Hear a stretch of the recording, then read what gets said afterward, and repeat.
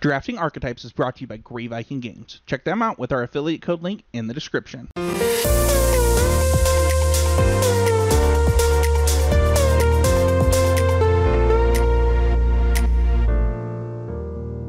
Hi everyone, this is Sam Black with Drafting Archetypes, and today we're going to discuss Blue-White for any limited group and above patrons of Drafting Archetypes Patreon. The notes for this episode have been posted, so if you want to follow along, you can pull those up on Patreon, and let's get into it. So, Blue-White is among the best archetypes. On 17 lands, it's currently tied with Blue-Black for the highest win rate at 59.4%.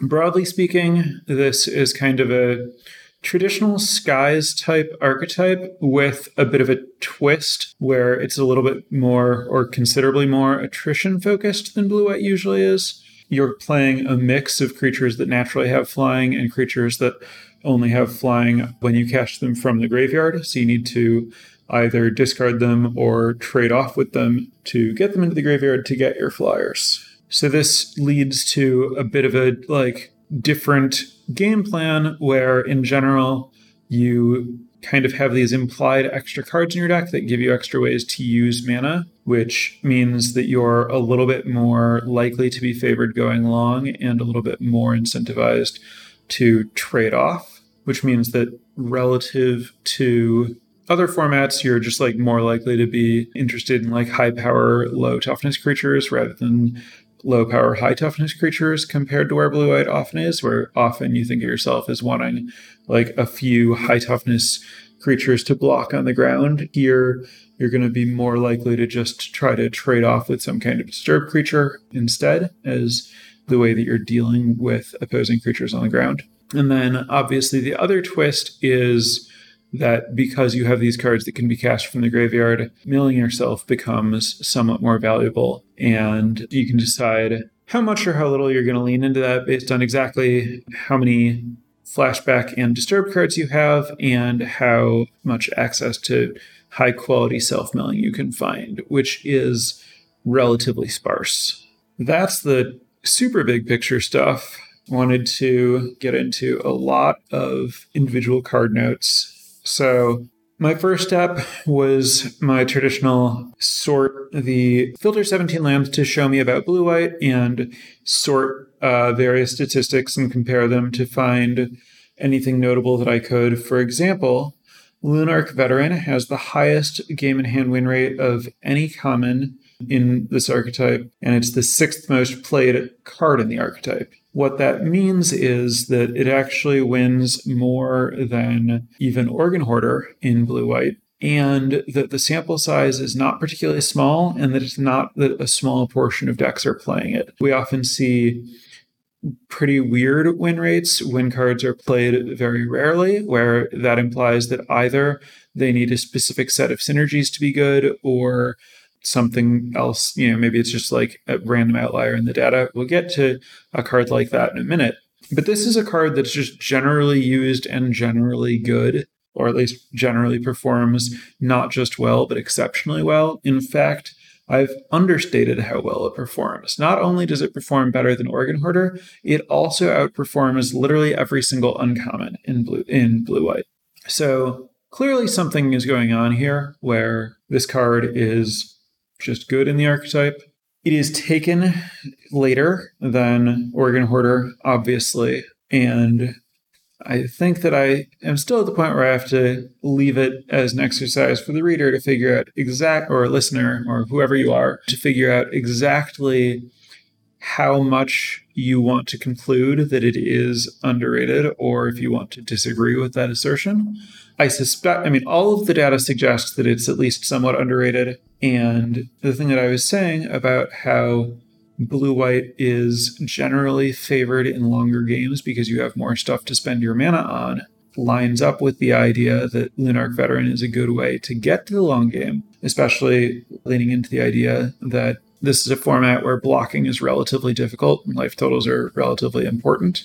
If you think of this as a format where players start at 16 life instead of 20 because you assume that you're kind of losing some free life to your opponent's decaying zombies, then obviously the lower your starting life total is, the more relatively impactful life gain is, which suggests that the life gained by the Lunarch Veteran might be particularly valuable as one possible explanation of what's going on there. And there's another card that I'm going to talk about in a minute that reinforces that idea. Organ Hoarder is the most played card, the second highest game in hand win rate, and also the second highest game played win rate, 2% behind Revenge of the Drowned. So a higher game played win rate than Lunarch Veteran. I don't know what exactly you should read into that. These numbers are all pretty similar to each other. Could just be variance. Could be that decks that play Lunarch Veteran are decks that are trying to lean into some particular synergy that has other costs to lean into that lowers the win rate of the deck overall or something. Regardless, all the stats support the idea that Organ Hoarder is great, and there are plenty of ways to look at the data that suggest that it is better than Lunarch Veteran, which is not the least bit hard to believe. Organ Hoarder is both exceptionally good and exceptionally bad in blue-white relative to its positioning in other decks. What I mean by that is the self-mill portion is better than it would be in other places because you're more likely to have cards that are active in the graveyard, but the add a card to your hand part is a little bit less valuable than it would be in other places because you're just more likely to have stuff to spend your mana on. Neither of those are particularly big deals, and I would say that it all washes out to Organ Hoarder is very good everywhere and about as good in blue-white as it is anywhere else. Baithook, Angler, Morning Patrol, and Gale Drifter, the remaining common disturbed creatures outside of Lunarch Veteran, are all very highly played in blue-white. They're basically right. They're all right after Organ Hoarder and I believe right above Shipwreck Sifters. Them plus Shipwreck Sifters is kind of like the blue-white package. Like the disturbed creatures are kind of the thing that offers the unique identity to what blue-white is doing, and then Shipwreck Sifters is kind of the like glue that ties it all together in terms of saying, hey, you really want a lot of this because Shipwreck Sifters is a good payoff. The more of them and the more disturbed stuff you have, in a way that gets you to try to collect all of it together. Where if you didn't have Shipwreck Sifter, you might say, okay, I want a little bit of disturbed stuff so that I can essentially like get some extra stuff to spend my mana on, but I don't necessarily need a lot of it because the more I have, the more likely I am to just not get around to casting all of it from my graveyard because it ends up being mana intensive. But Shipwreck Sifters is the card that kind of like outweighs that and says, no, really, just draft a bunch of these so that I work and so that you can get more of me and we can all be very good. Shipwreck Sifter is very good, is very played in this archetype because other people don't want it as much, and where it's like, you know, kind of a linchpin synergy piece, but it is a synergy piece, which is to say that it does ask you to build your deck in a certain way, and you might have to make certain concessions to draft the cards that it wants to build your deck in that way, but it is an example of a successful synergy piece, and that can be kind of like statistically or numerically verified by seeing that its game played win rate, which is to say the overall strength of decks that it's in, is not really exceptionally low relative to how much it itself wins. So it is very, very, very slightly lower. So you can look at the stats and see, oh, there are costs to drafting to enable this, which should be obvious, but it's kind of trivially lower. And then Shipwreck Sifters itself has a high win rate, which makes me think that it is worth doing. You pay a very small cost when you to the deck overall to get a very good card. Next up, the disturbed creatures are all more played than the kind of generally good blue and white cards like Search Party Captain, Revenge of the Drowned, and Falcon Abomination. Those are all less played than the disturbed creatures, but they all have higher game in hand win rates than the non-Lunarch Veteran disturbed creatures, which is to say that people do seem to potentially be, well, one of two things is happening. Either people are over-prioritizing the disturbed creatures when they're blue-white in anticipation of or because of Shipwreck Sifters, or just because that's what they think the deck should do. Or somewhat more likely, these cards are less played because there's more competition for them because they're generally good, so the other decks are prioritizing them more than the other decks are prioritizing the disturbed creatures, which would make sense. Basically, this is to say that even when you are blue-white, unless you're very Sifter rich, you probably want to be prioritizing those generally good cards, Search Party Captain, Revenge of the Drowned, and Falcon Abomination, over the disturbed creatures. There's one really weird outlier when you look at the common stats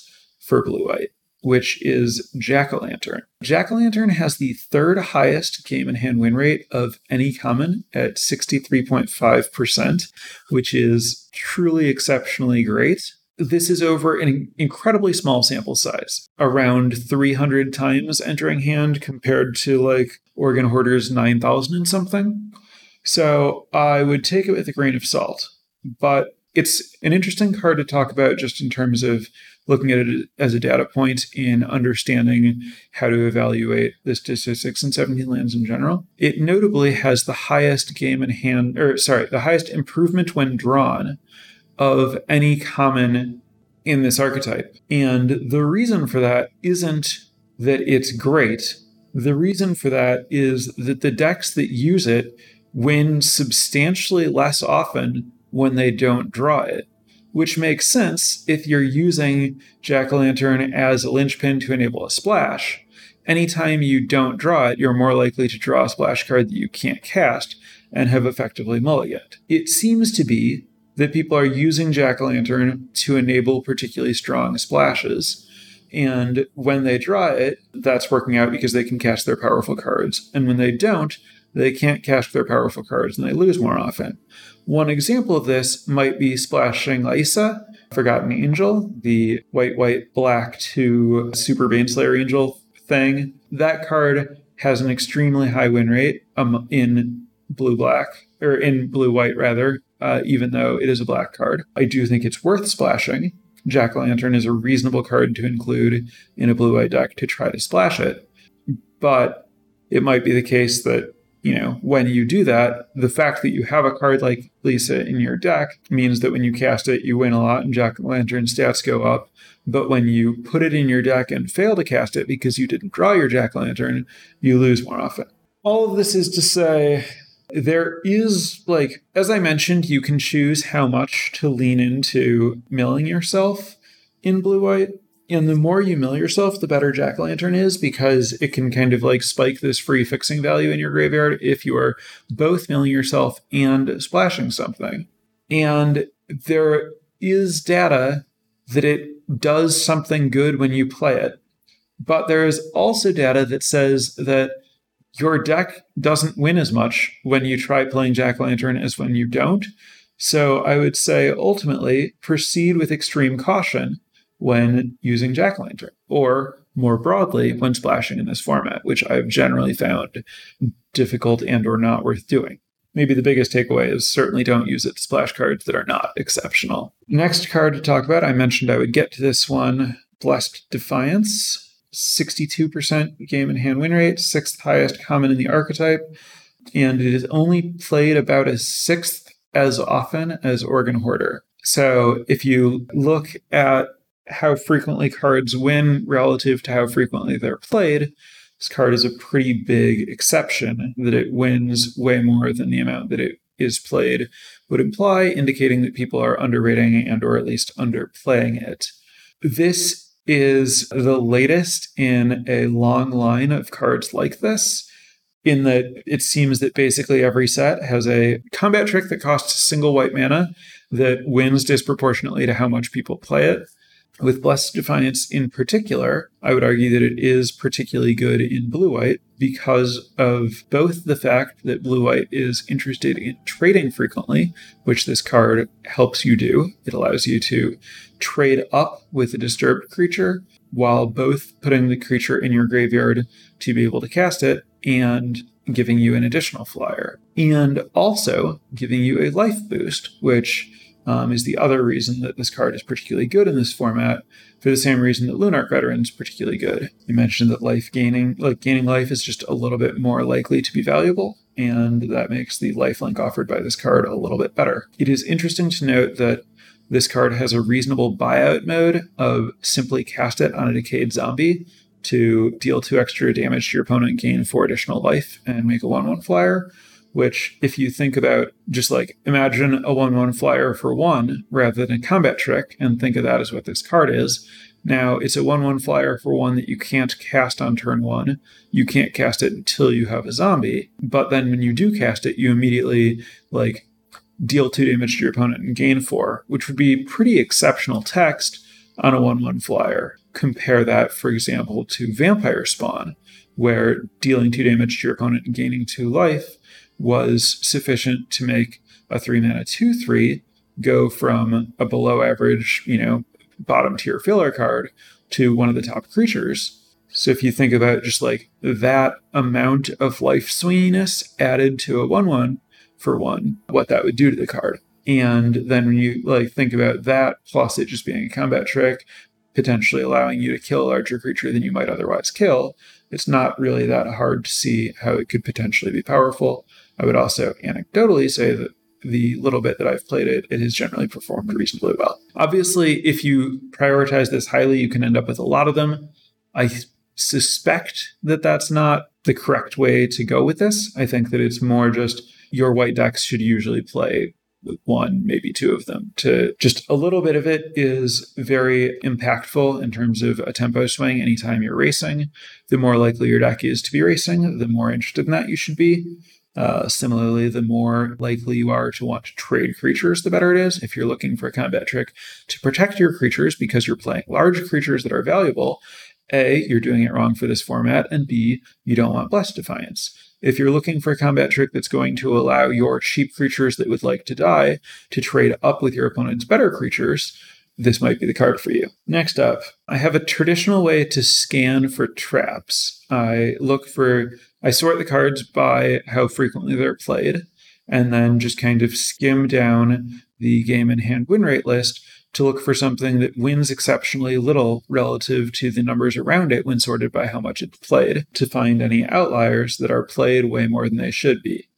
And there's one card that particularly stood out, and it was not surprising to me in any way, particularly after having seen Charmed Sleep stand out in this exact sort in this same archetype in Adventures in the Forgotten Realms. As some of you may have been able to suss out at this point, that card is Locked in the Cemetery, which stands out in this format as being the biggest trap.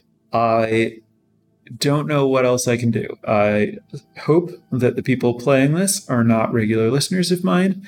I call out these cards as being overvalued and generally bad as frequently as I have an excuse to. If you are prioritizing and playing auras that attempt to function as removal spells in general, in limited, please stop. If you have specific reason to believe that one is exceptional, that's okay. As a baseline, think of these as bad cards rather than good cards when encountering a new format, and that continues to be true here. Notably, Candletrap is substantially less of a trap than Locked in a Cemetery. It is played slightly less often, but wins considerably more often. I don't think Candletrap is very good if you are attacking on the ground, because it's a very expensive removal spell that largely functions as a considerably worse Silverbolt. However, in blue-white, where you are likely attacking on the air and where giving a creature defender for 1 mana is pretty valuable, I do think that Candletrap can play pretty well in blue-white, particularly if you are good at using its activated ability to exile creatures. Turning it into something that actually exiles a creature rather than merely stopping it from doing damage. Attacking is quite a bit better than general aura-based removal spells are. Candletrap is okay, and this is an archetype where it's particularly okay. Note, it's still not better than any of the other cards I've mentioned, but it is a card that you shouldn't be ashamed of putting in your deck. Maybe more on that later. The next thing I did is I looked at the inverse of looking for a trap. I looked for cards that are not played very much and do win a lot. As I've already told you, Jack-O-Lantern ended up being the most notable standout there, being barely played and winning a lot. But I've already discussed that and mostly don't think that it means that you should be playing it more frequently. The card that next stood out as having exception stats sorted that way is Larder Zombie, which is a card that I think is underplayed. Larder Zombie wins 59.6% of the time, which is 0.2% of the time more than this deck on average, which is to say that it is very slightly good. But for a card that goes very late, winning very slightly more than the deck wins with average cards is good. That's what you're looking to spend late picks on. This deck, especially if you're playing Lunarch Veterans and if you're properly valuing cards based on how much they win, and then playing a lot of cards like Lunarch Veteran and prioritizing the zombie makers over the other disturbed creatures, you are particularly likely to have a lot of creatures that don't do very much in combat, which makes Larder Zombie particularly easy to use frequently. Also, if you're playing blue-white, you're likely to have cards that are active in the graveyard, meaning that the mill from Larder Zombie is good on top of simply allowing you to choose which card you're drawing. So this is a very good archetype for Larder Zombie. Also, there's something that I haven't gotten to try yet that I really want to, which is using a bunch of this stuff that I talked about just now that works with Larder Zombie, basically like cheap creatures that block well and gain life and value creatures, with Larder Zombies and to Devious Cover-Ups. I tried Devious Cover-Up early in the format in kind of like a low creature control deck and found that there were too many value creatures and my removal plus Devious Cover-Ups just fell behind and that wasn't good. But I think that if you have a bunch of good early creatures that block well and provide value with Larder Zombie to kind of clear through your deck and Devious Cover-Up to reuse your good cards, that sounds like a shell that's worth thinking about and exploring. And in that shell, I would really want to have a Candle Trap so that my late game could involve recurring a hard removal spell as part of cycling through my deck with Devious Cover-Ups. I think that that's something to keep an eye out for, something that I'm going to be keeping an eye out for that I haven't actually done yet, but I'm somewhat optimistic about as a specific use case for Larder Zombie. But I also think Larder Zombie is good in general use scenarios. The last card that stood out as winning more than it is played, winning a lot while being underplayed, is Blessed Divines, which I've already talked about. So I also looked for uncommon traps. And the biggest uncommon trap was Beloved Beggar, the 2-mana 0/4 that has Disturb to play as a 4/4 flying vigilance creature. Obviously, casting a 4/4 flying vigilance creature from your graveyard, very good. If you are good at milling yourself, good at discarding this card, it's fine to put in your deck. But if you are planning to just cast this and hope it somehow dies, I suspect that it's going to be performing very poorly, since it does poorly overall, and presumably a reasonable portion of the people playing it are playing it when it's actually good, which means that if you're playing it when it's not actually good, it should be expected to be winning even less than its 56.5% that it's currently winning. Be really careful about playing this if you don't have sufficient ways to free roll it into your graveyard, which, if you don't have a way to sacrifice it, and ways to sacrifice it outside of black are pretty rare, it's going to be harder than you think. You're going to draw it, not have a way to get it in your graveyard fairly often. I think this card is quite a bit better. I didn't actually verify this with the stats, but I suspect that it's quite a bit better in white-black than it is in white-blue, and I would say proceed with caution on Beloved Beggar in white-blue. The card that most stood out as the uncommon that most stood out as having a high win rate and a low play rate is Ominous Roost, which has a game-in-hand win rate over 60%, which is, above average, but not exceptional. But I do worry that its game played win rate, somewhat appreciably below average, which makes sense. It's a card that requires a certain kind of deck, specific support. You have to draft around it and get enough stuff that's actually going to get cast out of your graveyard, or enough self-mill or whatever to make it work. This is another has potential, but proceed with caution type card. If you are naturally, if you're already set up to use it well, if you already have a good Shipwreck Sifter deck, this is probably a good card to also include in it. But I don't think that you want to take Ominous Roost early and then go out of your way to make it happen and hope that it works out. But if you have gotten there in the Sifter version of this deck, you should probably play Ominous Roost based on the stats. Scab Wrangler stood out in a different way. This card's just obviously great, but outside of its game and hand win rate being good, it had an exceptional game played win rate, which is interesting because that's kind of weird. What it suggests to me is that the pressure that it puts on people in drafting encourages them to make better decisions rather than worse decisions. So where in general a synergy piece might lower your game played win rate relative to its stats because you have to go out of your way to support it, a card that tells you to more highly value Falcon Abomination, for example, might increase your win rate by getting you to correctly take a Falcon Abomination where you might have incorrectly taken, say, a disturbed creature over it instead. Basically, I think that most of the go wide zombie stuff is stronger than the disturbed stuff, and Scab Wrangler is likely to push you toward the zombie stuff, which is my best guess as to what would account for it having a particularly high game played win rate. You do not have to go out of your way to make Scab Wrangler good. In fact, Scab Wrangler will lead you down a path to be making correct decisions anyway. Those are the individual card notes that I came up with in my studying the stats. I also jotted down the notable top rares and mythics and top uncommons. Shouldn't be a lot of surprises here. The best rares and mythics, so just the best cards in this archetype. Intrepid Adversary, maybe slightly surprisingly taking the number 1 slot. Intrepid Adversary is the 3/1 lifelink kicker to put +1/+1 counters on it, and then it pumps up your team for its counters, followed by Brutal Cathar. Brutal Cathar is the werewolf that exiles your opponent's creatures. Vanquish the Horde, the sweeper that costs less mana for creatures you control. Suspicious Stowaway, the unblockable werewolf that loots and draws cards rather than looting on the backside. Grafted Identity, the mind control. Denic Pious Apprentice, the rare blue-white 2/3 lifelinker.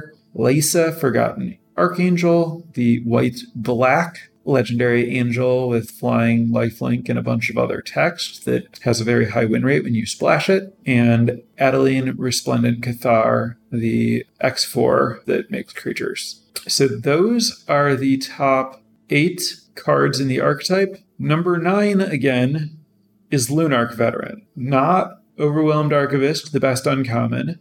Not a different rare or mythic. Number 9 is Lunarch Veteran. The best performing uncommon, coming in a little behind Lunarch Veteran, is Overwhelmed Archivist, 3 mana, 3/2 that loots when you play it and has Disturbed, followed by Ambitious Farmhand, the 1/1 that searches for a land and then can flip into a 3/3 lifelinker, searches for plains.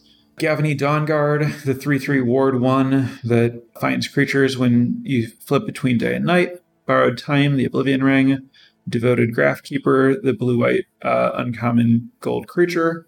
Scab Wrangler, 2/1 that lets you tap things that I've discussed. Phantom Carriage, the 4/4 flyer that entombs something. Chaplain of Arms, the weaker uncommon Lunarch Veteran. Ominous Roost, which I've discussed. Nebelgast, the enchantment that makes 1/1s that can only block flyers when you play things from your graveyard. Nebelgast Intruder, the 2/1 flash flyer that shrinks something when it enters the battlefield. Honestly, I would have expected to be a little bit better than this. Fading Hope, the unsummon that sometimes scries.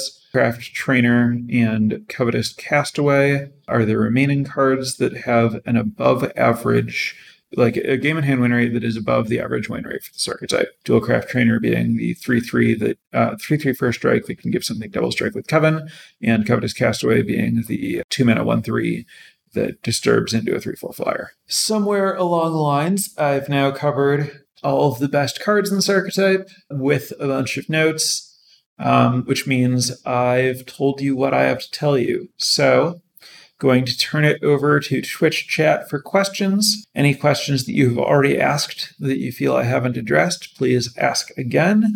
Any questions you haven't asked that I haven't addressed, also great. Hit me with those too. I would like to, while waiting for hopefully some of those to come in, thank my new patrons for the last 2 weeks. So thank you very much to Andy, Matt, Ultraviolet Sasquatch, Pyreheart Alpha, and Gabriel for your support. Really appreciate it. For anyone else who's interested in supporting the podcast, getting access to notes, getting to vote for what archetypes I'll be covering in upcoming weeks, which for this set is a little higher stakes than it has been for previous sets, as due to the short time frame before the next release, I will not be getting to all of the archetypes. Check out our Patreon page at patreon.com/draftingarchetypes. See if it appeals to you. First question, how do you feel about Phantom Carriage? It seems like it should be clunky, but seems to crush me every time it's cast against me. Does it possibly speak to the lack of things to do with mana late game, or no?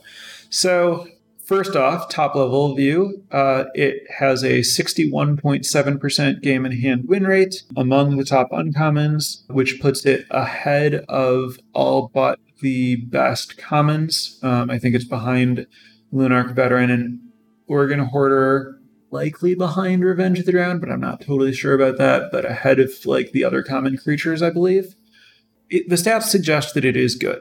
Also, it totally dominates the skies, right? Like there is nothing outside of rare that beats it. There are multiple 3/4s in the set with flying, and like no other 4-power flying creatures outside of Beloved Beggar and rare mythics. And then obviously the 4th toughness gets it out of range of Bolt and Slash. That's Moonrager, Slash, and Silverbolt. The numbers line up well. It does rule the skies, and then also if your opponent does kill it, you've gotten some value, which is pretty good. Obviously, I do think that you want to be very curve conscious with this deck because you're expecting to have cheap cards that have more expensive backsides, give you mana sinks.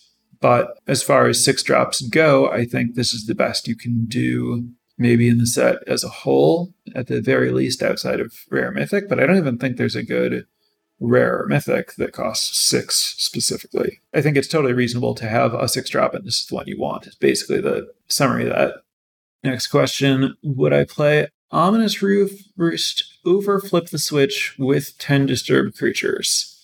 Yeah, I guess. I mean, I'm assuming that Flip the Switch is like guaranteed to be my worst card. In general, I'm not looking to cut Flip the Switch, but it is like I can imagine a deck where it's the card to go. And I do think that I would want to put Ominous Roost in my deck with 10 disturbed creatures. Obviously, it's going to be better the more of those disturbed creatures are Lunarch Veterans, since Lunarch Veteran is going to gain life, like going to be the cheapest way to trigger it, going to gain life when I'm triggering it, going to help make sure that I don't die because my 1/1 flyers can't block or whatever. And I also note, grain of salt, I have never had Ominous Roost in my deck myself, but my expectation would be that with 10 disturbed creatures, more often than not, it's going to be a better card than Flip the Switch. It's pointed out that Purifying Dragon is a 4-power flying creature. That is true. So that's another thing that can trade with Phantom Carriage. How do I feel about Faithful Absence? Hard removal, which is lacking in blue-white, gives them a card. I have noticed in general that viewers of my stream are more likely than I am to be concerned about like the concept of a deck not having hard removal. I'm not super attached to it, and I think that Faithful Absence generally ends up not doing especially well, so I'm fine just not taking or playing it. If I end up with it, I would likely put it in some versions of the deck. In particular, I think like if I were doing the thing that I talked about where I wanted Candle Trap, the Devious Cover-Up Larder Zombie plan, that would be a card that I would want access to when I'm looping through my deck to be able to like kill other creatures eventually. But it's not a card that I want to prioritize, and because I'm not willing to prioritize it, and it is drafted highly, I suspect that I will very rarely, if ever, have the opportunity to put it in my deck. Do I think I need at least one copy of Devious Cover-Up to prevent myself from milling, especially since the archetype can take a while before you stabilize an attack, especially in mirrors. I certainly don't think you need one. There are other ways to just play cards that help kill your opponent. For example, in that spot, you could just play like a Drownyard Amalgam and try to kill them with that, if you're worried about your ability to kill them. I have, I believe, never decked myself in this format. No, wait, I think I did once. Yeah, I did once in blue-green with a lot of self-mill. But I don't think blue-white is generally good enough at milling itself that, in general, that's something that I'm going to be worried about in blue-white. I do think that there is a specific way to draft around Devious Cover-Up where you try to mill yourself, and if your goal is to mill yourself, I do think you might be able to. But if I don't have Devious Cover-Up, I just wouldn't try to do that, and I would generally expect the games to end one way or another without it coming down to mill. Next question. Does the card selection of blue do enough to make splashing an attractive option to draft around it? If this is, do I want to prioritize blue selections so that I am prepared to splash, so that I can then look for something to splash? Not advise doing that. There are formats where you just take fixing and you say, okay, cool, now I can splash good removal that I see or whatever. I don't think that's what's going on here. There are no commons that I want to be in a position to splash. I'm only going to try to splash something like Laisa or some other true bomb. And so I would say there is enough card selection plus Jack-o'-lantern and Evolving Wilds that if I do get a true bomb outside of blue-white, I would be willing to splash it in blue-white. But I don't think that you should start by trying to put yourself in a position to do that before you have the thing that's worth splashing. Next question. Do you need to have several ways to loot for sifters to be good? No. So basically the only ways that you're going to be looting, I believe, are with, there's sifters and Overwhelmed Archivist and I suppose the blue-white gold uncommon. Faithless looting type thing, faithless mending or something. I think that you more often than not are not looking to play the card that I'm currently guessing is called Faithless Mending, the draw 2, discard 2 flashback card. And you would like more sifters if you have sifters. You would also like Overwhelmed Archivist if you have Faithful Mending, not Faithless Mending, sorry. Anyway, you are definitely looking for Overwhelmed Archivist and sifters to go with sifters. But the impetus for this question is the fact that they get bigger whenever you discard a spirit or disturbed creature, indicating that they have the ability to get bigger than 2/3 if you are doing more of that. However, I think that just 2 mana 2/3, draw a card, discard a disturbed thing is enough value that it's good by itself. And then it's just more good if you have more looting. But really, the barrier to entry for me is less access to more ways to loot and more sufficient access to things that you want to discard to power it up in the first place. Next question is about Covetous Castaway and how it compares to Beloved Beggar. So Beloved Beggar has a 56.5% game in hand win rate compared to Covetous Castaway's 59.8%. The extra power makes it kind of function as a real creature. Also, the lower toughness makes it easier to get it killed when that's your goal. Also, milling yourself when you play it can give you value up front. And also, I think even just the cast from the graveyard half is better. I think that the cheaper creature that shuffles stuff in is better than paying the extra mana for the extra power and vigilance. Though I would say that the back sides are closer than the front sides are. So the front side of Devious Castaway is more better than the front side of Beloved Beggar relative to any comparison on the back. The answer is overall, Covetous Castaway is good, not exceptional. It is as good as the good but not absolute, but not exceptional common creatures. So not as good as Lunarch Veteran and Organ Hoarder, but roughly as good as the other common creatures. Obviously, similar incentives do apply. The better you are at getting in your graveyard and everything, the better it is. But I think the baseline here is do play it rather than the baseline being don't play it. Next question, thoughts on playing multiple candle traps in a blue-white deck? I think it is fine to play multiple candle traps. I think that, I mean, basically, it's a fine card. If you have multiples of them, it's fine. I do think that you want to, the more of them you have, the more you should worry about, like, how consistently you're actually getting Coven, because most likely all of your creatures, or a vast majority of your creatures, have exactly 1, 2, or 3 power, which means that if you happen to have relatively few of one of those numbers, it might be difficult to get Coven. Specifically, it's not hard to imagine a blue-white deck where a vast majority of your creatures have exactly 2 or 3 power. And in that case, I would be somewhat more down on Candle Trap. Next question, how do you balance picking up Sifters versus picking up Disturbed creatures? A lot of that is going to be about, like, reading the table in terms of whether it seems like you're fighting someone else for blue-white or not. If you're not fighting someone for blue-white, you can try to table the Sifters. But if you are fighting for someone for blue-white, then you probably can't table the Sifters. And the Sifters are better, but only if you have enough Disturbed creatures. And hitting critical mass. Basically, I mean, the answer is early in the draft, I'm going to prioritize the blue-white creatures and try to the Disturbed creatures and try to table the Sifter. If I table the Sifter, I'm going to continue trying to do that. If I don't table the Sifter, but I end up with enough Disturbed creatures that I definitely want Sifter, then by the end of the draft, I would prioritize Sifters over Disturbed creatures.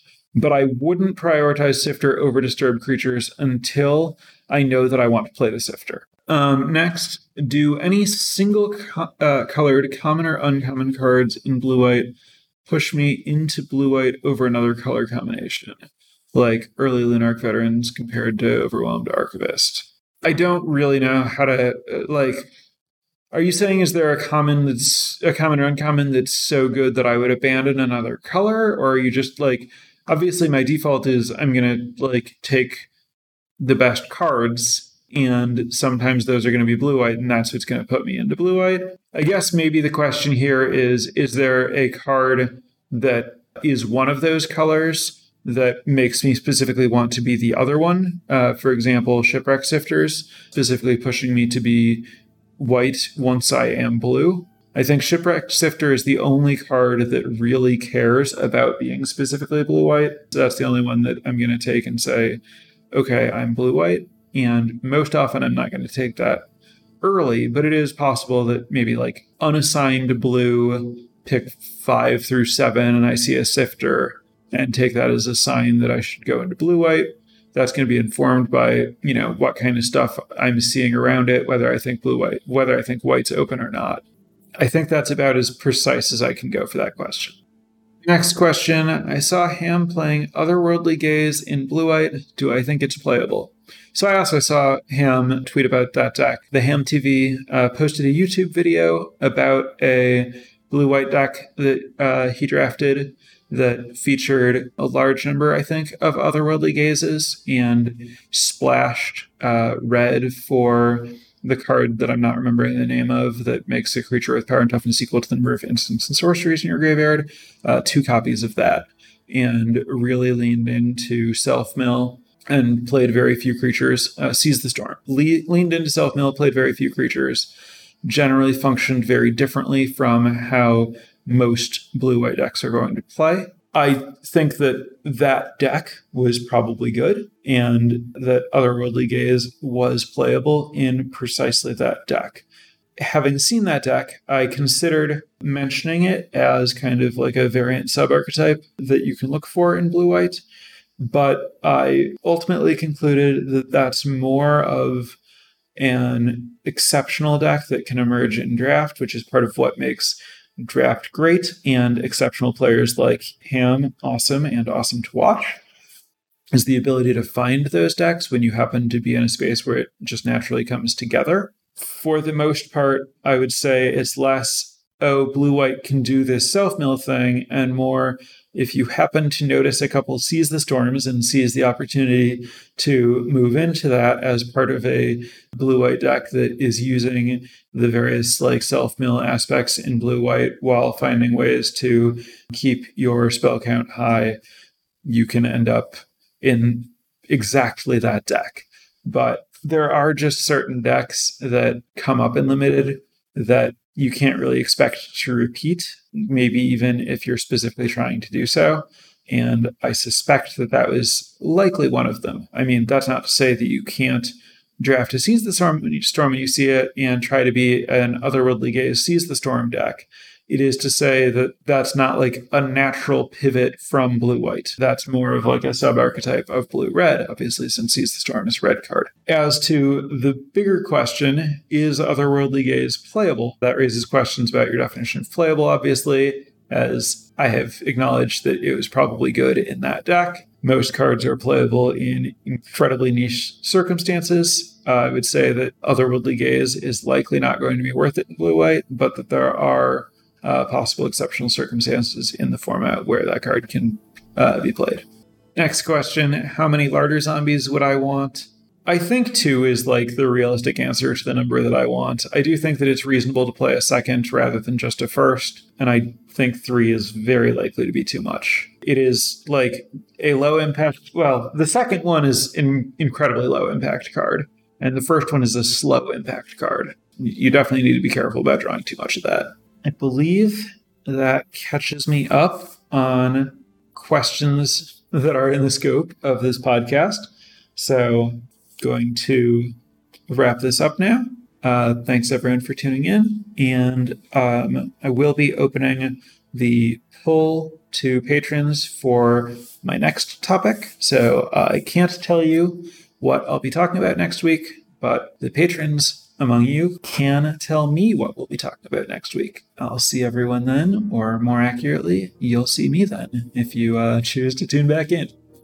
Thank you, everyone, and goodbye.